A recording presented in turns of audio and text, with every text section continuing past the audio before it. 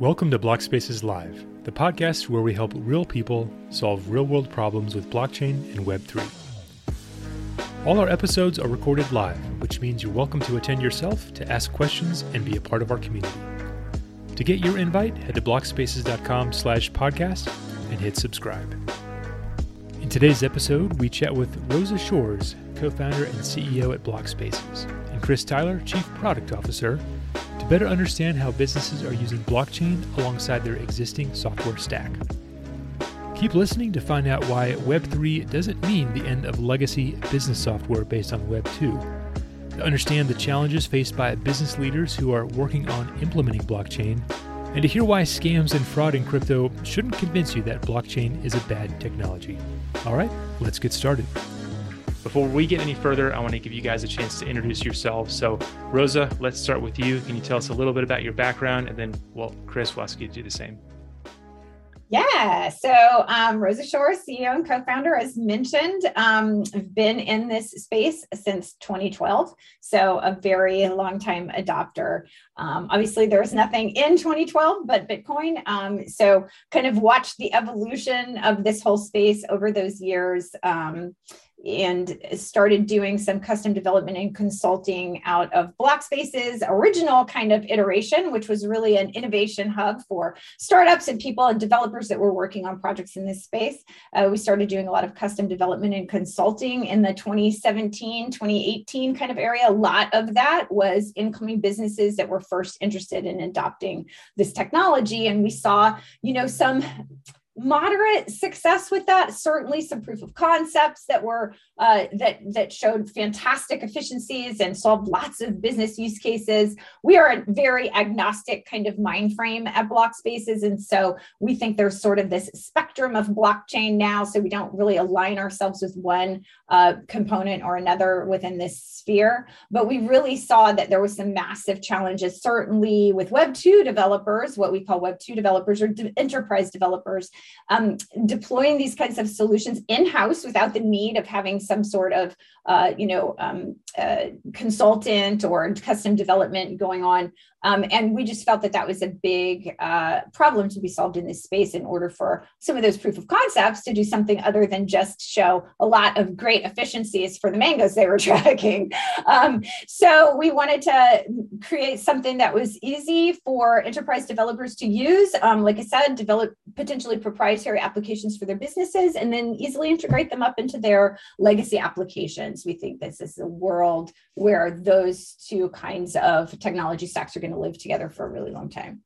So in a nutshell, that's it. I also am the former vice president of the Florida Blockchain Business Association. We focus on lobbying for reasonable regulation in Tallahassee around this technology. Also part of the Ag Innovation Working Group, looking at how blockchain can be used within the food supply chain, as well as a member of the blockchain task force for the National Produce Marketing Association. So a lot of focus on business applications for this technology.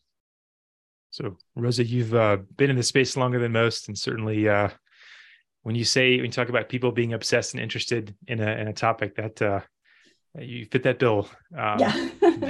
probably better than anyone. So cool. Chris, can you tell us a little bit more about your background?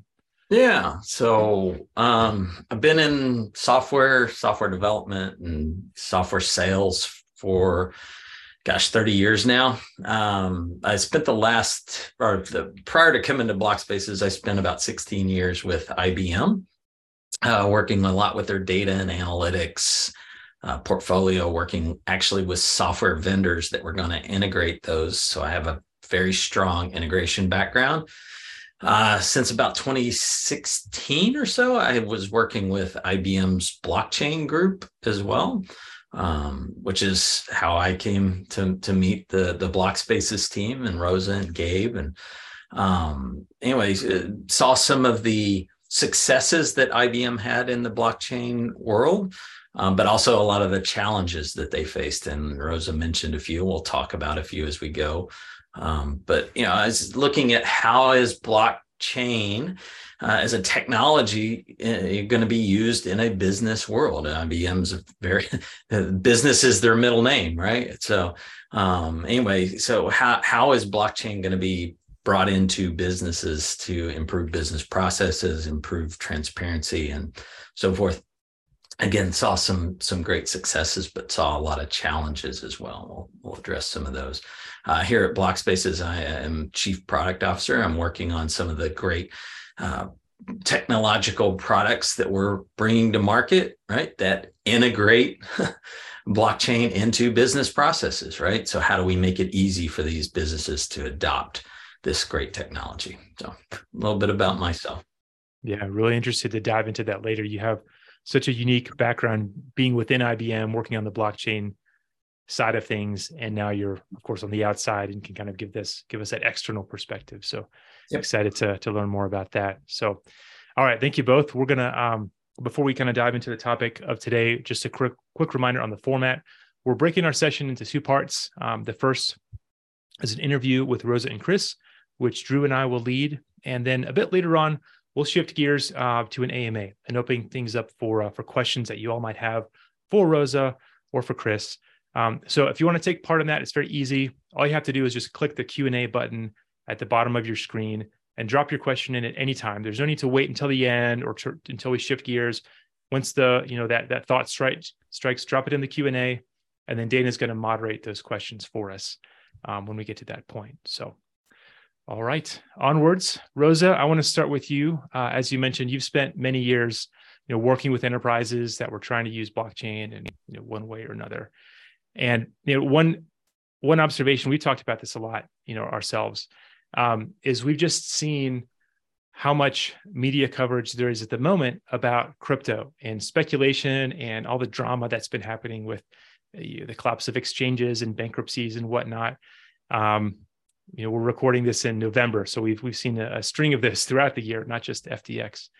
But I think what's overlooked in all of that, beneath all the speculation in crypto itself, is the fact that there's real utility that blockchain offers and real world problems that it is solving and is designed to solve and can solve.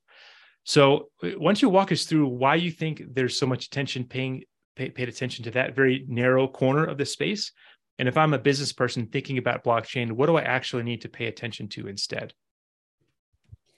Yeah, so it has definitely been an interesting year, although not necessarily the most interesting year. I think that one of the things that people lose sight of in these things is that blockchain, starting with Bitcoin, is an actual technological innovation. And what did that technological innovation solve? Like what makes it an innovation? And all of that, was kind of brought to the fore with Bitcoin. Bitcoin becomes a really important conversation. Anytime you talk about blockchain, no matter how you feel about Bitcoin, you have to recognize that was the beginning of this technological innovation. And what that solved really high level was kind of two kind of long-standing computer science problems. Double spin problem, which means how do I take something that's in a digital form and make sure it's not copied? If I take a picture of myself and send it to Drew, he can send it to Dana, he can send it to Chris, he can send it to anybody he wants, thousands and thousands, millions of times. He can copy that piece of digital information over and over and over again. The other thing that was always a computer science problem in a digital world is how do I, and even a larger world, is it's called the Byzantine generals problem. How can I get consensus around a group of participants who I need to collaborate with on something, but I don't necessarily trust? And so these are kind of like computer science problems that had existed since computers existed, that computer scientists were trying to solve. Bitcoin solved both of those problems in this unique kind of technological way. And really the innovation of Bitcoin took a bunch of existing technologies that already existed and just put them together in a very unique way, which solved those two longstanding computer science problems. So in those two computer science problems that I just called out, if those things are solved, you can think of all kinds of different ways across a digital environment where that problem might be a problem. And now we have a technology that it can at least put forth a solution to some of those problems. That brought forth a ton of innovation around all these different ways that this can be used. When you think about cryptocurrency, all cryptocurrency is, or all it's really supposed to be, is part of the consensus mechanism of the blockchain. If you think about what I just described as that Byzantine generals problem, how do I get a group of participants to collaborate around truthful information when I don't really trust any of these people? And that can be trust. I'm not talking about trust like because it's my grandma. I'm talking about in a business environment or with a group of participants, how can I trust? So cryptocurrency is simply a consensus mechanism. It allows for why would a group of people that are strangers that don't necessarily trust each other, why would they participate in this single source of truth ledger? Well, in the case of a crypto or in case of blockchain where there's cryptocurrency involved, it's because they're being awarded cryptocurrency. So that's their incentive to participate. That has been taken to extremes in some sort. That has been that technology, because it's difficult to understand. We're talking about a technological innovation that most people don't understand. And because it's difficult to understand, it's easy to corrupt and it's easy to manipulate. It's easy to kind of put blinders on people they can't understand. So all they're seeing is, hey, this is like funny internet money. And if I put my life savings into this, or if I mortgage my home, I'm going to make a bunch of money and I'm going to retire to Belize. And so we have like a lot of people flooding into this, what we call like mercenary money, the quick capital. How can I get rich? How can I win the lottery? How can I go to Las Vegas and win on the slot machine? And so it's like that kind of thinking that has spawned things like FTX. Did the notion of crypto make that environment possible? Perhaps, but that's not the problem of the technology. That doesn't distort the actual use case and value of the technology and all of the different ways that this can be utilized and will be utilized in the future, now and in the future. Yeah. So I would say, pay attention to it insofar as that's an interesting headline, in the same way that you probably paid attention to, Theranos going down, but we didn't all of a sudden say, well, I actually can't really solve anything from getting somebody's blood. Well, yeah, you can, just because you have a bad actor and just because you have someone that has kind of corrupted the system for some reason. Again, that should not be a reflection of the actual technological innovation that blockchain is. Right. Yeah. A lot of it reminds me of the kind of criticism you heard in the early and mid 90s around the internet. You had all these .com companies that, were overinvested in. So many of them went bankrupt or were no longer relevant. And it didn't mean that the fundamental technological innovations of the internet didn't have merit. Obviously they did. Otherwise we wouldn't be doing this call over Zoom. But it's easy to conflate the two, right? And see, if a .com company is going bust, that must mean the internet is going bust. What you're saying is just because the people have kind of distorted or misunderstood, or maybe been even willfully ignorant of the reasons behind crypto, and they've distorted its use case, and that's led to things like speculation and the collapse of exchanges. That doesn't mean that the fundamental technological innovations you just described that Bitcoin led, those are still there, and they're just as solid and relevant as ever. And it's through time we'll start to see those use cases and that utility come to light, and some of this speculation, kind of fade into out of the picture. Exactly. And by the same token, I would say, we saw a lot, and Chris, I don't want to steal your thunder because I know this is a great thing for you to chime in on. But we were there, we saw, I was there for the Ethereum token sale, right? Like I was there. And so I know that there was a lot of interest in how can we use smart contracts? How can we use, Ethereum-based products? How can we use Hyperledger Fabric, which was a protocol that was kind of put forth in 2015, I think it was, by the Linux Foundation. So, how can we leverage this technology? There was a lot of pile on from businesses that were like, I want to be the first to use it. I want to be the first to use it, do proof of concept. IBM, of course, completely productized it. Hyperledger Fabric, which is an open source protocol. But that when people say IBM blockchain, that's 99% of the time, that's what they're talking about. But so how can we productize this and then just smash it in like we do every other technology?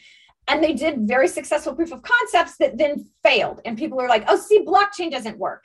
But that is a complete misunderstanding that when you're integrating a blockchain solution, it's not just about kind of like putting in that little piece of technology. You are talking about, how do I incentivize a network of participants? How can I get all of the rest of my ecosystem onboarded onto this protocol? How can there's a business thought processes that have to be put in place and changed before you can actually have a successful blockchain solution. And so just because that thoughtfulness was not put into the proof of concept, that is also not a reflection of the technology. That is a reflection of this is something totally different in the world now. You have to think about it differently.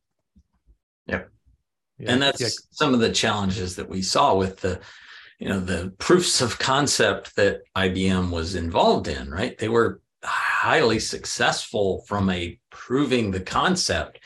But when you went to go and try and operationalize that and scale that up to include more than your handful of participants that proved the concept, there was no incentivization. There was, no figuring out of, okay, how are people actually going to use this within the business process that this is supposed to improve, right? There wasn't a lot of thought put into that. It was like, look, we've got these large, enterprises that have limitless amounts of funds that, hey, they can drive this and everybody will come. Well, no, the people that want to potentially participate, there's no incentive for them to participate. There's no way for them to actually participate that makes business sense. So, that's why some of those proofs of concept, while they did prove that things would be better, they couldn't get it to scale up. They couldn't get the adoption that they needed, right? So, Chris, remind me of what years were you at IBM?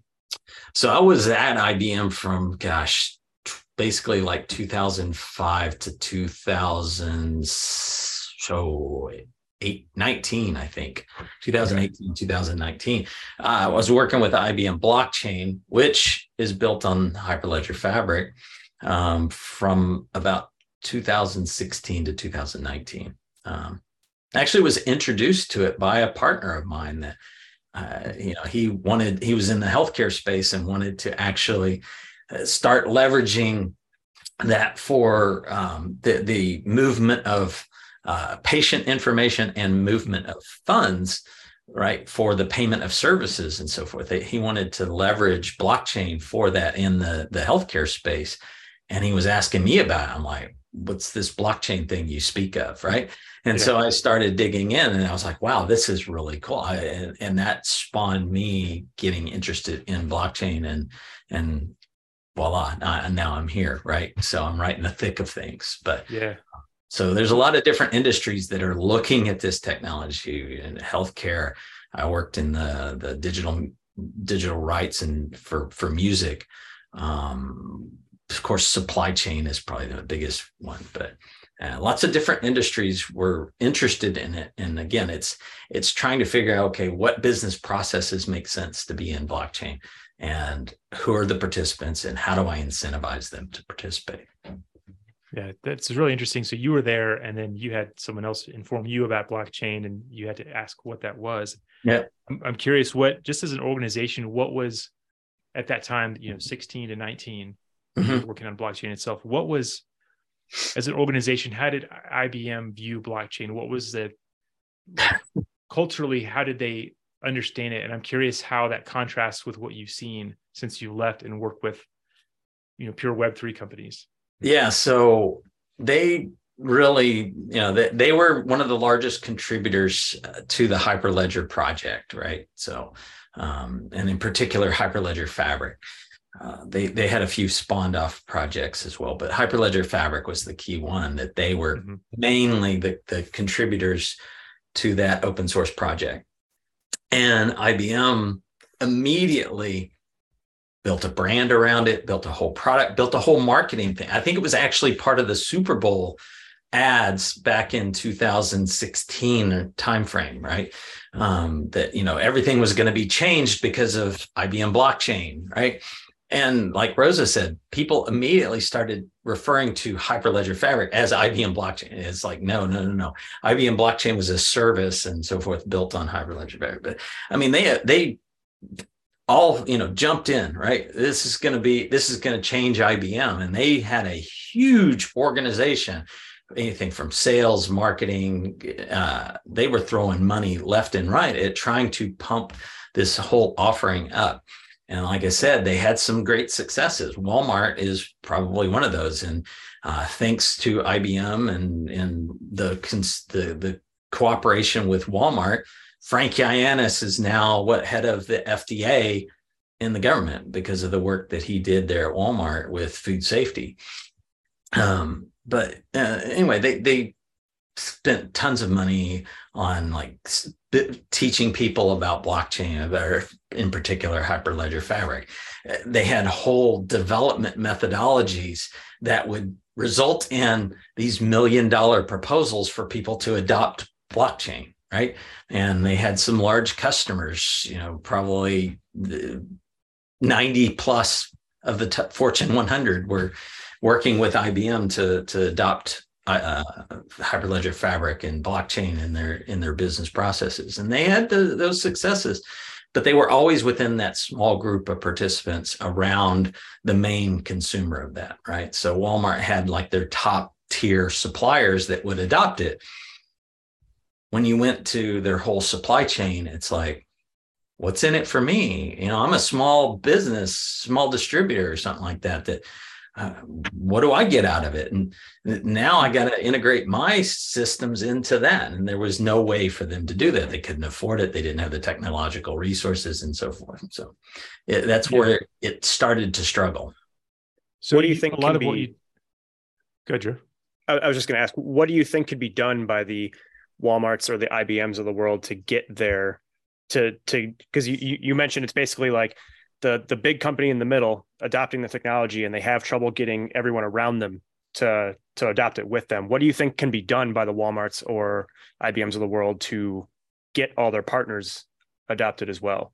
Well, that's the whole reason I came over here. Right? I was like, this has got to be easier. They were charging, at bare minimum, it was like $30,000 just to do a very simple integration into a system, right? Right. And, that was the onboarding, basically. Then you had to pay somebody to actually write code to integrate this.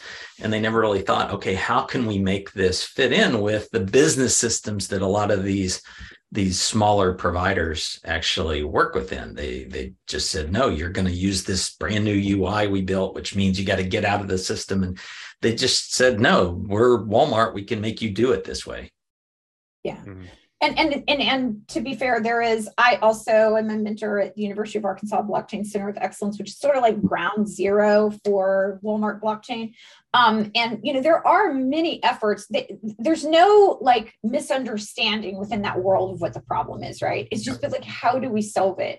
The tooling and the infrastructure doesn't exist. Like if you are a developer that's sitting in an enterprise and you want to connect to systems, you have so many choices that it's commoditized now, the MuleSofts and the Zapiers and the trays. But like, how do you connect two completely different technology stacks that need to exist to solve specific business problems? And I know we're going to do Q&A later, but I see, do companies have to abandon 2.0 to go to 3.0? Like that is sort of the assumption that a lot of Web3 companies are making now, that there's going to be like this, I don't know, like there's going to be a day, 1999, the whole world is going to turn to like Web3, just like it did with like the Y2K rollover, right? Like it's going to be some sort of event. And now we're all Web3. We don't think that's going to happen like that. In fact, I'm positive that's not going to happen like that. It's going to be, I don't even know. I think it's too early to say that this is even going to be a transition. We actually suspect that these technologies are going to have to live in harmony for the world for many years to come. We've never been in a time where we're talking about going from one type of web-based infrastructure to a completely different type of web-based infrastructure. So we propose that this is going to be not just a multi-blockchain world, but a multi-web world where these sorts of technologies have to live, in harmony for quite some time. Businesses just don't operate like that. They just don't turn off what they've been doing for so many years. There's businesses that still haven't adopted cloud. We consulted with businesses that were still doing paper manifests and literally writing, not even doing Excel spreadsheets, like literally paper. And so this technology assumption that all of a sudden we're going to be Web3 seems very pie in the sky to me, not realistic at all. Yeah. You look at some of the Web3 technology, right? And, if if you're going to try and just transact with another business, it's like, oh, well, give me your public key. And it's this big, long number. And it's like, oh, well, how do I know that's you? And there's a lot of this for uncertainty with businesses. And how do you make that world fit sort of into a way that businesses understand, right? And that's what we're all about, right? Is how do we make that transition? How do we make that dipping your toe into the Web3 world much less painful and much more understood in a way that you understand it? How can I work within the business system that I'm working within, but yet get the advantages of all this wonderful blockchain technology that I can share information, secure certain information. I can easily transact, and I can subdivide assets, and I can do all these things that blockchain brings to a business process that no other technology does very well, right? It does it quite well.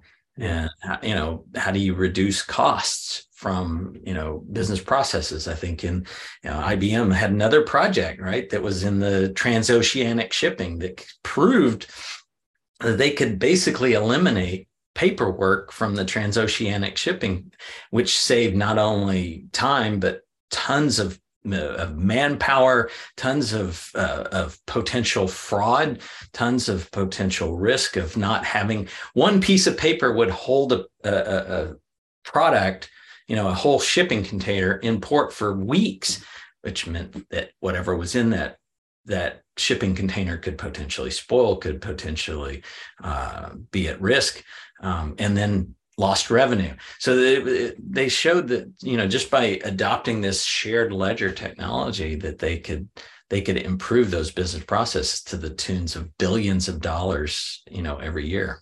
So yeah. And the other thing that is really interesting to me is that we saw, and we still see, that this technology spurs all sorts of creative innovation, and there's lots of incredibly brilliant people in this space, the smartest people I've ever met in my whole life, and they are developing these really awesome solutions kind of in a vacuum a little bit, or they're developing them very vertically integrated. Like, I think I'm a business and I'm going to create a supply chain solution for whatever. And because I'm the latest and the greatest, I'm going to use blockchain. And so I'm going to go down, sell out my application that does track and trace. I'm going to go to this company. They're going to use my application that solves this track and trace component, and it's backed by blockchain. So company, buy my product and integrate that single application up into your business. Okay, well, blockchain is a technology that incentivizes a network of participants now, and solves this kind of problem that we have of these disparate systems, right? That there's all kinds of different things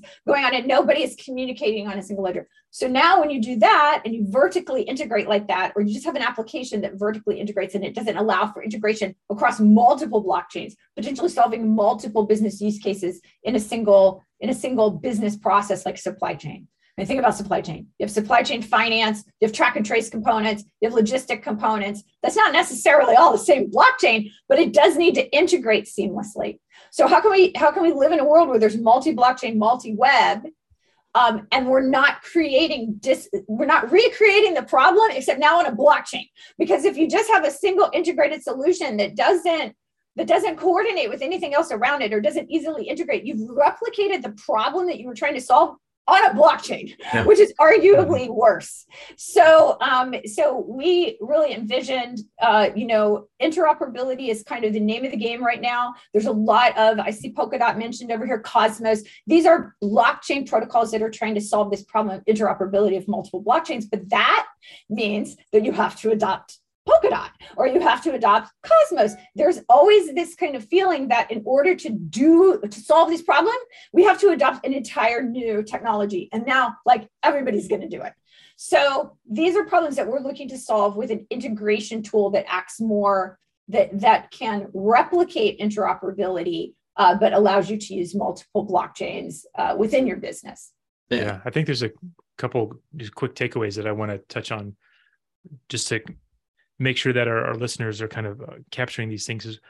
You guys kind of touched on both of these, but I want to call them out explicitly. One is, you talked about this, like, it's blend of like Web3 technologies and Web2 technologies. And there might be some pockets are, some folks who have this view that like it's either or, right? Like we're going to shift our organization over to Web3, and all of our technology is going to be built in that space, or we stay in the Web2 world. And what you're saying, Rosa, and what you're saying, Chris, is it's really about, you need both. And there's great things that blockchain does, but there's things that blockchain isn't good at. And so there's probably, maybe some people will disagree with this, but there's probably going to be a need for centralized, Web2 type products and services for at least the next, for the foreseeable future. That's not going away anytime soon. So it's not about shifting, it's about incorporating these things together. And I think the other takeaway is, Web3 isn't, there's not like a clean definition of even what Web3 is. So Chris, you talked about Hyperledger Fabric, a private, or, we talked about permission blockchain. Permission blockchain, yeah. Yeah. So that's different from other protocols that are open and public. Yep. And so if you try to get a clean definition of what Web3 is, and you try to box everything into one or the other, you're going to get some gray areas. And I think people need to understand too, that there's different, manifestations of Web3 and blockchain that are designed for different things, and taking a kind of a purist view, or this, like the view on the end of the spectrum where everything is public, non-permission, that's not what we're talking about either. We're talking about a spectrum of technologies that do different things.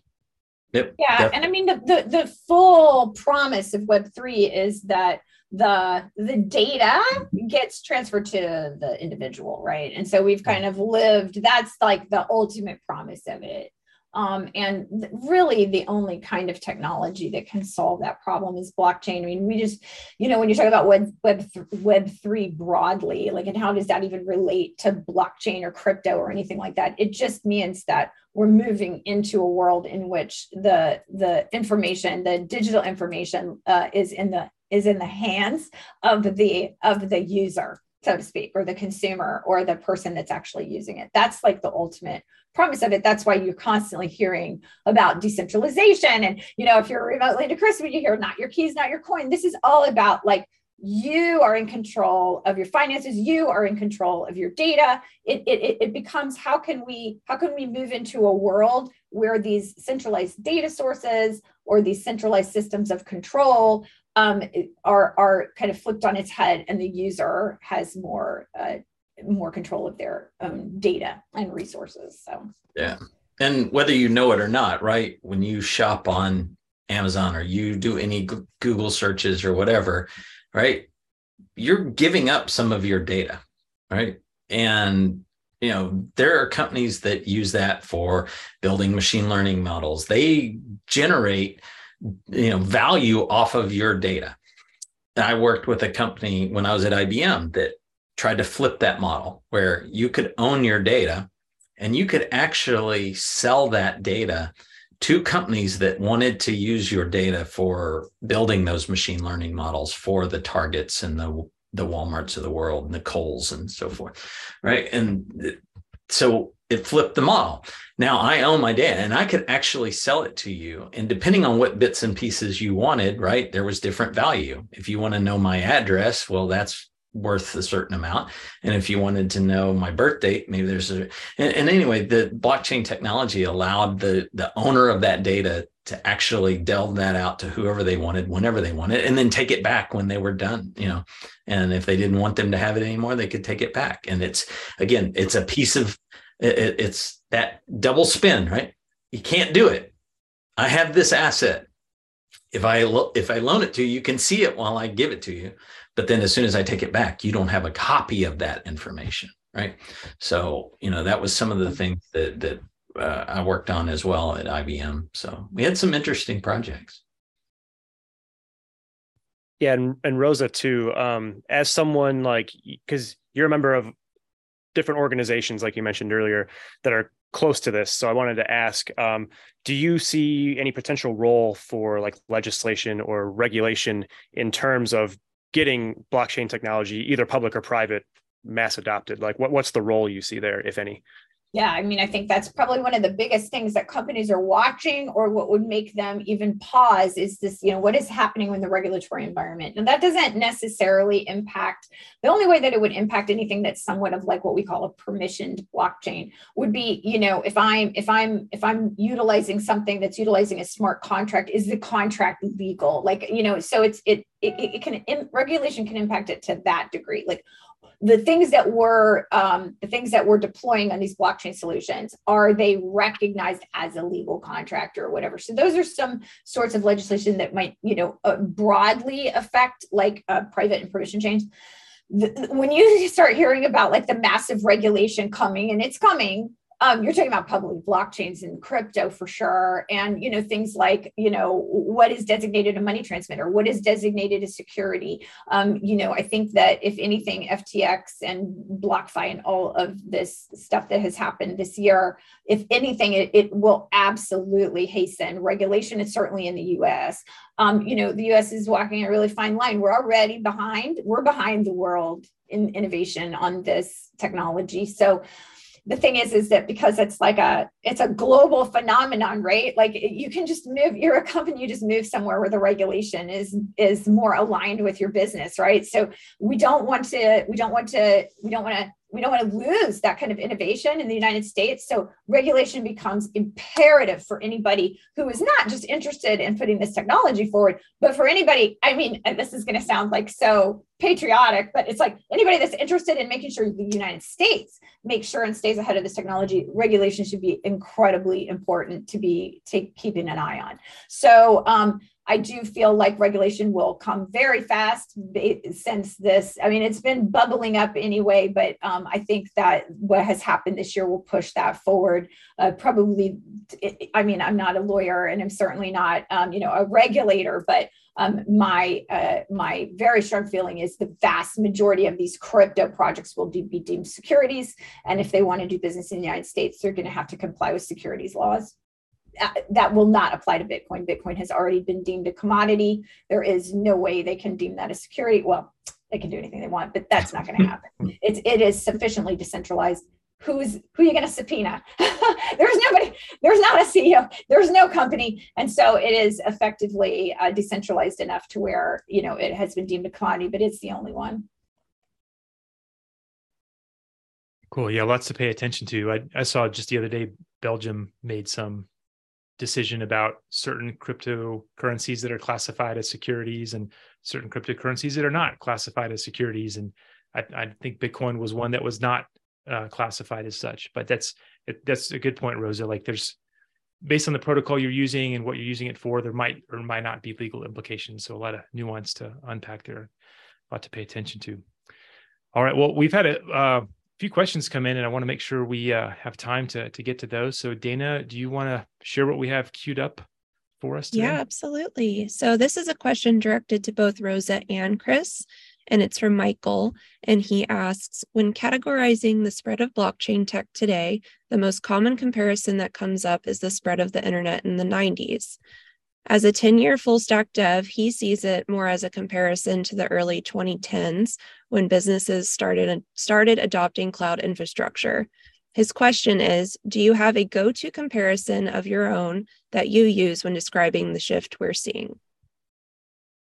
I think that the innovation of blockchain, of course, came about because of the internet, right? So, I mean, we're here where we are because of that. The cloud comparison is perfectly fine. It really is a comparison to any emerging tech. I think the main reason that the internet comparison comes up so often is because it's just a massive shift in how we do business, like how we think about how we do business. Whereas cloud is, kind of a next generation storage component of this digital information. You could potentially say that blockchain is the next innovation of like a digital database, but I think it's more of a full shift in how we think about doing business. Literally hate to age myself when I say this, but I was actually a digital analyst at HSN before I left and went down this journey in blockchain. And I did kind of 2 tours of duty at HSN. The first one was in the broadcast division, and I was literally there when they launched hsn.com and sat in a boardroom and listened to them talk about how ridiculous it was that nobody was going to buy anything over the internet. How can you smell perfume? How can you try on clothes? It's like literally ridiculous. What are we going to do? We're just going to buy it to preserve our name. We're not going to do anything with it. And when I left HSN in 2017 to start BlockSpaces, they were doing, 80% of their business on e-commerce. So like these things come very fast and furious, but it had to be a complete shift in thinking about new ways to do businesses, new ways to monetize, new revenue generation, new efficiencies that we're finding out that we can actually leverage this technology. And so to me, the comparison to the internet is probably more fair. I would definitely agree, right? And you look at I remember writing the AT&T's very first web-based payment system back in like 1997, 98 timeframe, right? And, that wasn't that long ago. But then you look at how we use the web today, right? Where you've got all these web services and you've got the not only the RESTful APIs, but the RPC call. And it's just, we don't even think about it, right? You got all of your devices are interconnected, the IoT and all this stuff came about because of the way we thought about the communication, over this public channel, right? And I think that just that analogy or that comparison really ties in well with how we look at blockchain of this decentralized world, right? But just my 2 cents. I want to interject. Anybody who's interested in where I feel like we are right now, watch a movie. I tell my whole team to watch it. So watch a documentary called General Magic. And it's about the true invention of the smartphone, which is actually not Apple. And so but it happened at a time with some of the brightest, smartest people in Silicon Valley at that time. Can't remember the year. But it was prior to us having any sort of infrastructure that could support this amazing technology invention. And so it likened it to having like a lot of light bulbs, but no power grid. And so if you invent the light bulb before there's a power grid, as amazing as that might be, it's not worth anything because you have no infrastructure to support that amazing innovation. It's literally what happened to the cell phone. You can watch this movie, watch it. It's called General Magic. It's amazing. And that to me is where we are right now. We have all of these like amazing innovations happening, but there's no power grid connecting any of them. And so these standalone applications, these standalone protocols, they just don't have the meaning they have because the infrastructure doesn't exist. Yeah. And you even look at things like NFTs, right? And, people poke fun a lot of, at the crypto kitties of the world and stuff like that. But it's that, how do I create this light bulb before the power grid, right? So you got people that are innovating on how do we do these types of things, and they create fun things that are really cool and get early adopters excited about this. But you look at where that's going, and whether that's managing titles to houses, or whether that's managing the whole ownership of a vehicle for the entire life of that vehicle, or whatever it is, right? It's the adoption of these things like NFTs that are going to be the precursor to what's going to be 5-10 years from now. So yeah, another great example of how like you hear about a sliver of something in the media with, like art projects and things that have a lot of interest. But Chris, in the same sentence, you can talk about NFT, like you said, being a car title. Yeah. Or, some like maybe much more boring application, but one maybe arguably with more utility. And so another great illustration of how like what you hear sometimes in consumer media is really different from like what people need to know about the underlying technology. Right. Great. Thank you for your question, Michael. That was awesome. The next question I'm going to throw over to you, Chris. It's from Jared, and he wants to know, how important are projects like Quant Overledger, Polkadot, and Chainlink in connecting Web 2 and Web 3? Okay, so like Rosa kind of touched on this a little bit earlier and so forth, and they do some things with regards to generating like Web 2 type interfaces to their blockchain, right? So, you'll build your smart contracts or whatever, and then they'll expose those smart contracts generally up as some Web 2 RESTful API. But what does that mean? Well, you got to run on Polkadot. Doesn't, I want to interact with Ripe.io, which is a supply chain blockchain in the food industry. Well, it doesn't help me out with that, right? If I want to interact with Hyperledger Fabric for Food Trust, it doesn't help me out, or Trust Your Supply, or whatever it is, right? It works great if I build my application or my decentralized application in those technologies. Works great. And then there was even something like Hyperledger Cactus, which is another interoperability technology that would help to make, say, Hyperledger Fabric talk to Ethereum or whatever, right? It was designed to do that sort of stuff. Well, it just meant that whatever protocol, if it doesn't adopt Cactus, then I can't have these things talk to each other. I don't know if they asked, but the approach we're taking is, we don't really, I hate to say we really don't care. We do care about the technology, but it doesn't matter whether it's Ethereum or Bitcoin or Hyperledger Fabric or Corda or whatever it is, right? We want to integrate that up into the business process, the business system that you're working within. So we take a little bit of a different approach.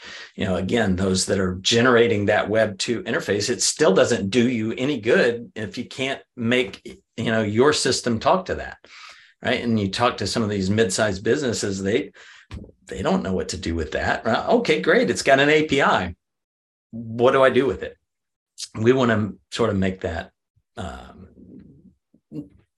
very trivial for them to leverage. So that said, these are those protocols that you mentioned. They are trying to solve this problem. Like, this is a really big problem. Like, how do we integrate, interoperate? How do we make this seem more viable for businesses?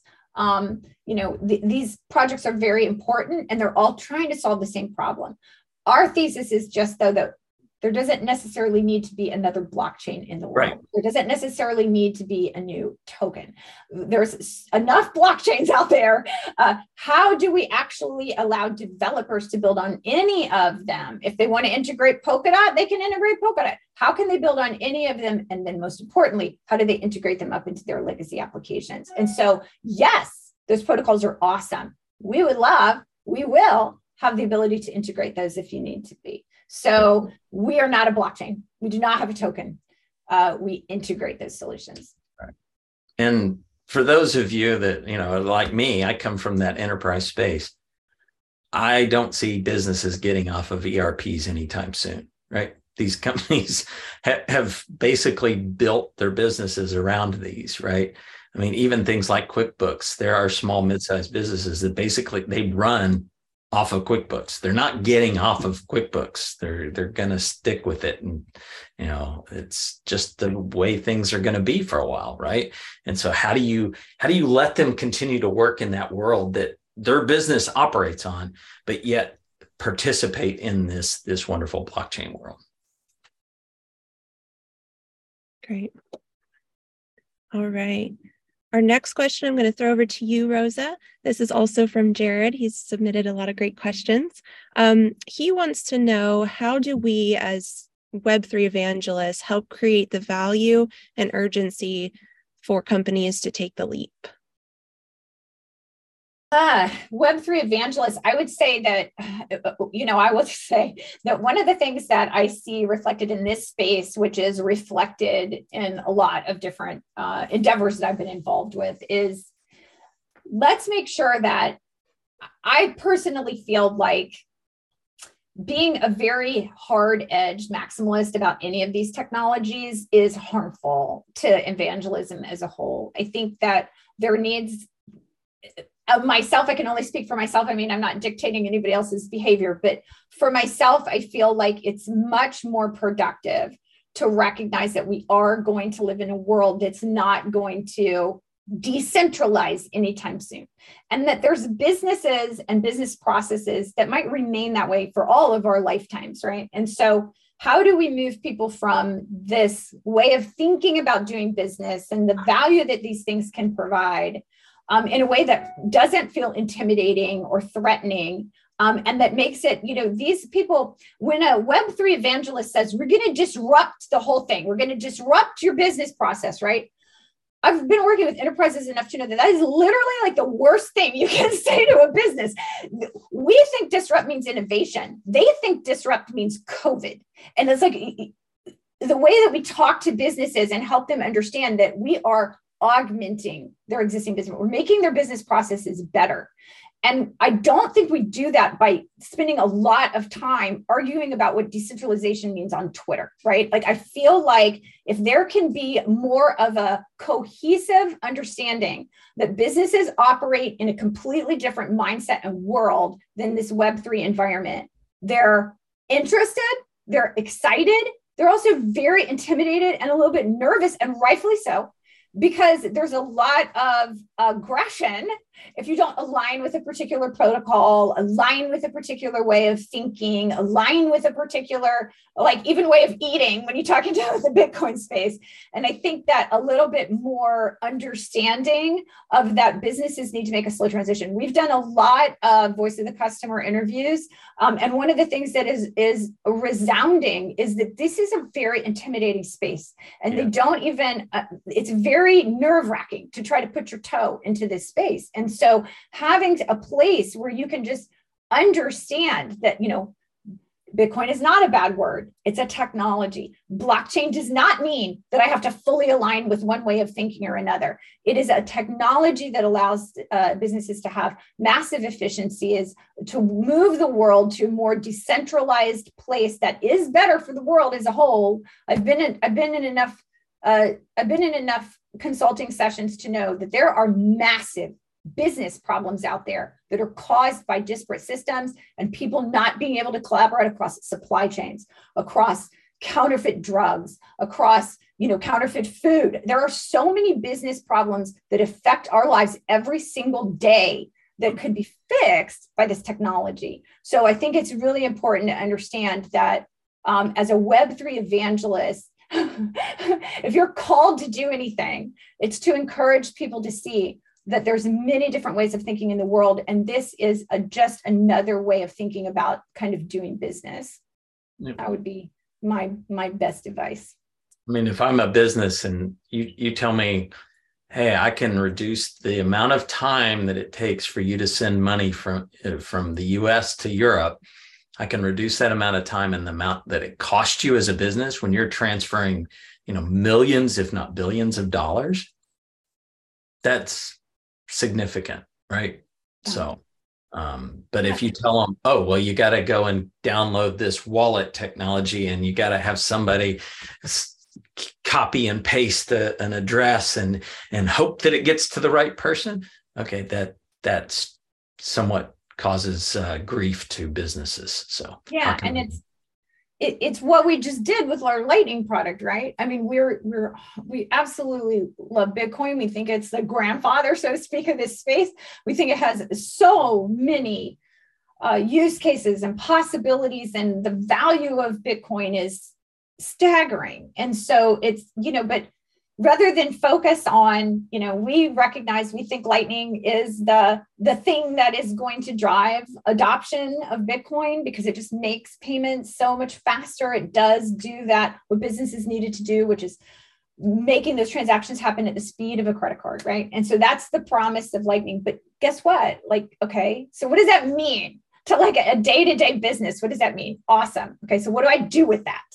So we're going to integrate it into QuickBooks, or we already did. And so it's just press a button. Lightning is now integrated into QuickBooks. You don't have to think about this massive technology stack that's behind it. We don't do that with anything else that we integrate into our businesses. So it just makes it easy to adopt in that kind of way that they can use it in their day-to-day business applications that they're used to using for many years. Yeah, a lot of good questions. I appreciate all that thoughtfulness that goes into those. Dana, it looks like we've maybe got a couple more lined up. Can we get through those quickly while we have time? Yeah, sure. So, Chris, I'm going to throw this one over to you. This is an anonymous question, but they asked, from a custodial Lightning perspective, how is BlockSpaces handling the accounting side of the product functionality?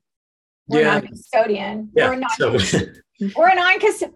Everything we do is non-custodial. We are not a custodial solution. We're a non-custodial solution for Lightning.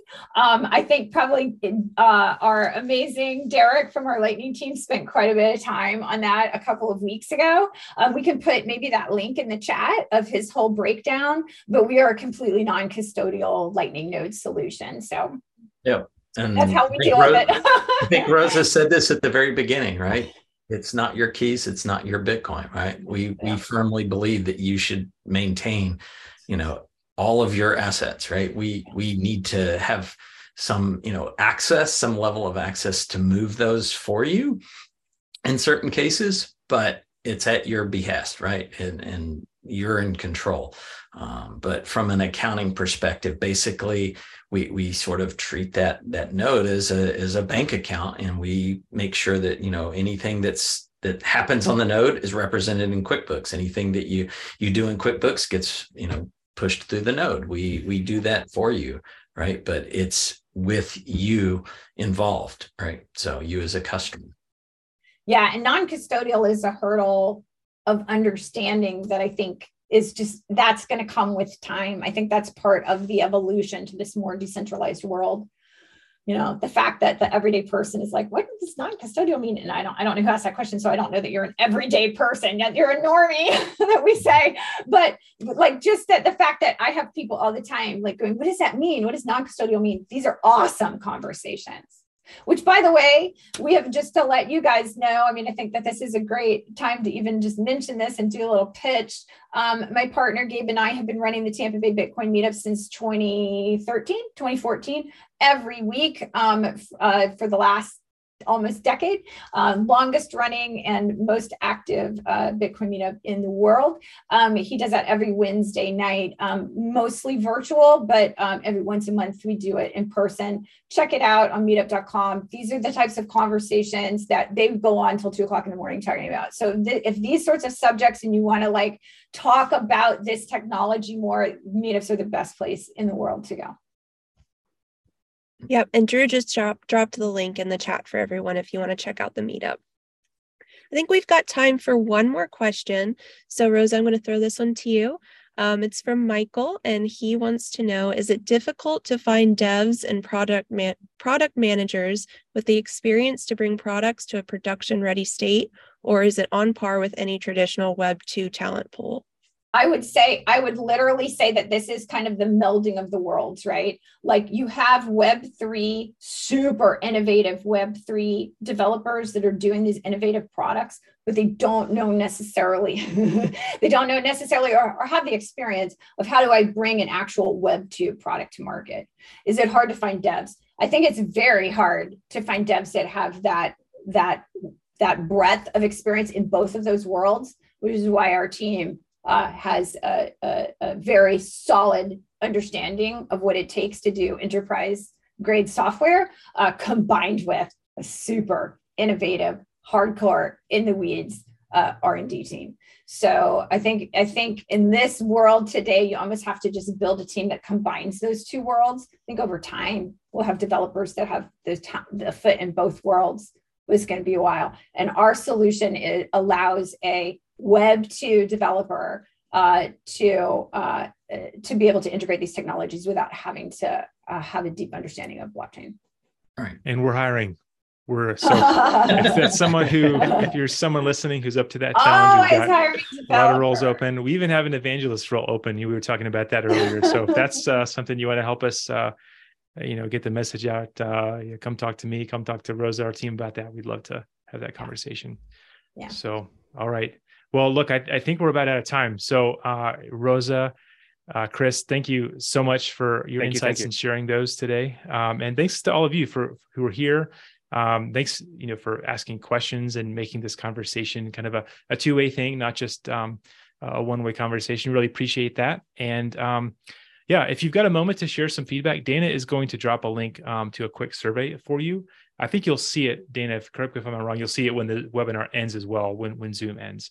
But if you have a moment to share some feedback, that really helps us improve these sessions. Like I said, this is just the second one, but we're doing these every couple of weeks. So we'd love to hear how we can make things better. And then finally, be on the lookout for another interview in AMA coming your way in 2 weeks. So on Wednesday, December 14th, we're going to talk to Gabe Hibbins, our chief blockchain officer and co-founder, about everything that happened with Bitcoin in 2022 and his thoughts on 2023. So I'm really excited for that. So stay tuned. He can tell you everything that happened with Bitcoin in 2012 too. So it would be a very, very interesting conversation. Yes, yeah, for sure. Absolutely. Yeah, no, few people, Gabe wrote a book about Bitcoin. So among other credentials. So yeah, lots of expertise and experience to unpack there. So anyway, thanks for joining us. Enjoy the rest of your day, and we will see you all next time. Thanks for listening to BlockSpaces Live. If you haven't already, please subscribe wherever you listen. And if this show helped you on your path to building with blockchain, then we'd be thrilled if you left us a review while you're there. And remember, to join our live recordings, just head to blockspaces.com/podcast, put in your email, and we'll send you an invite. See you next time.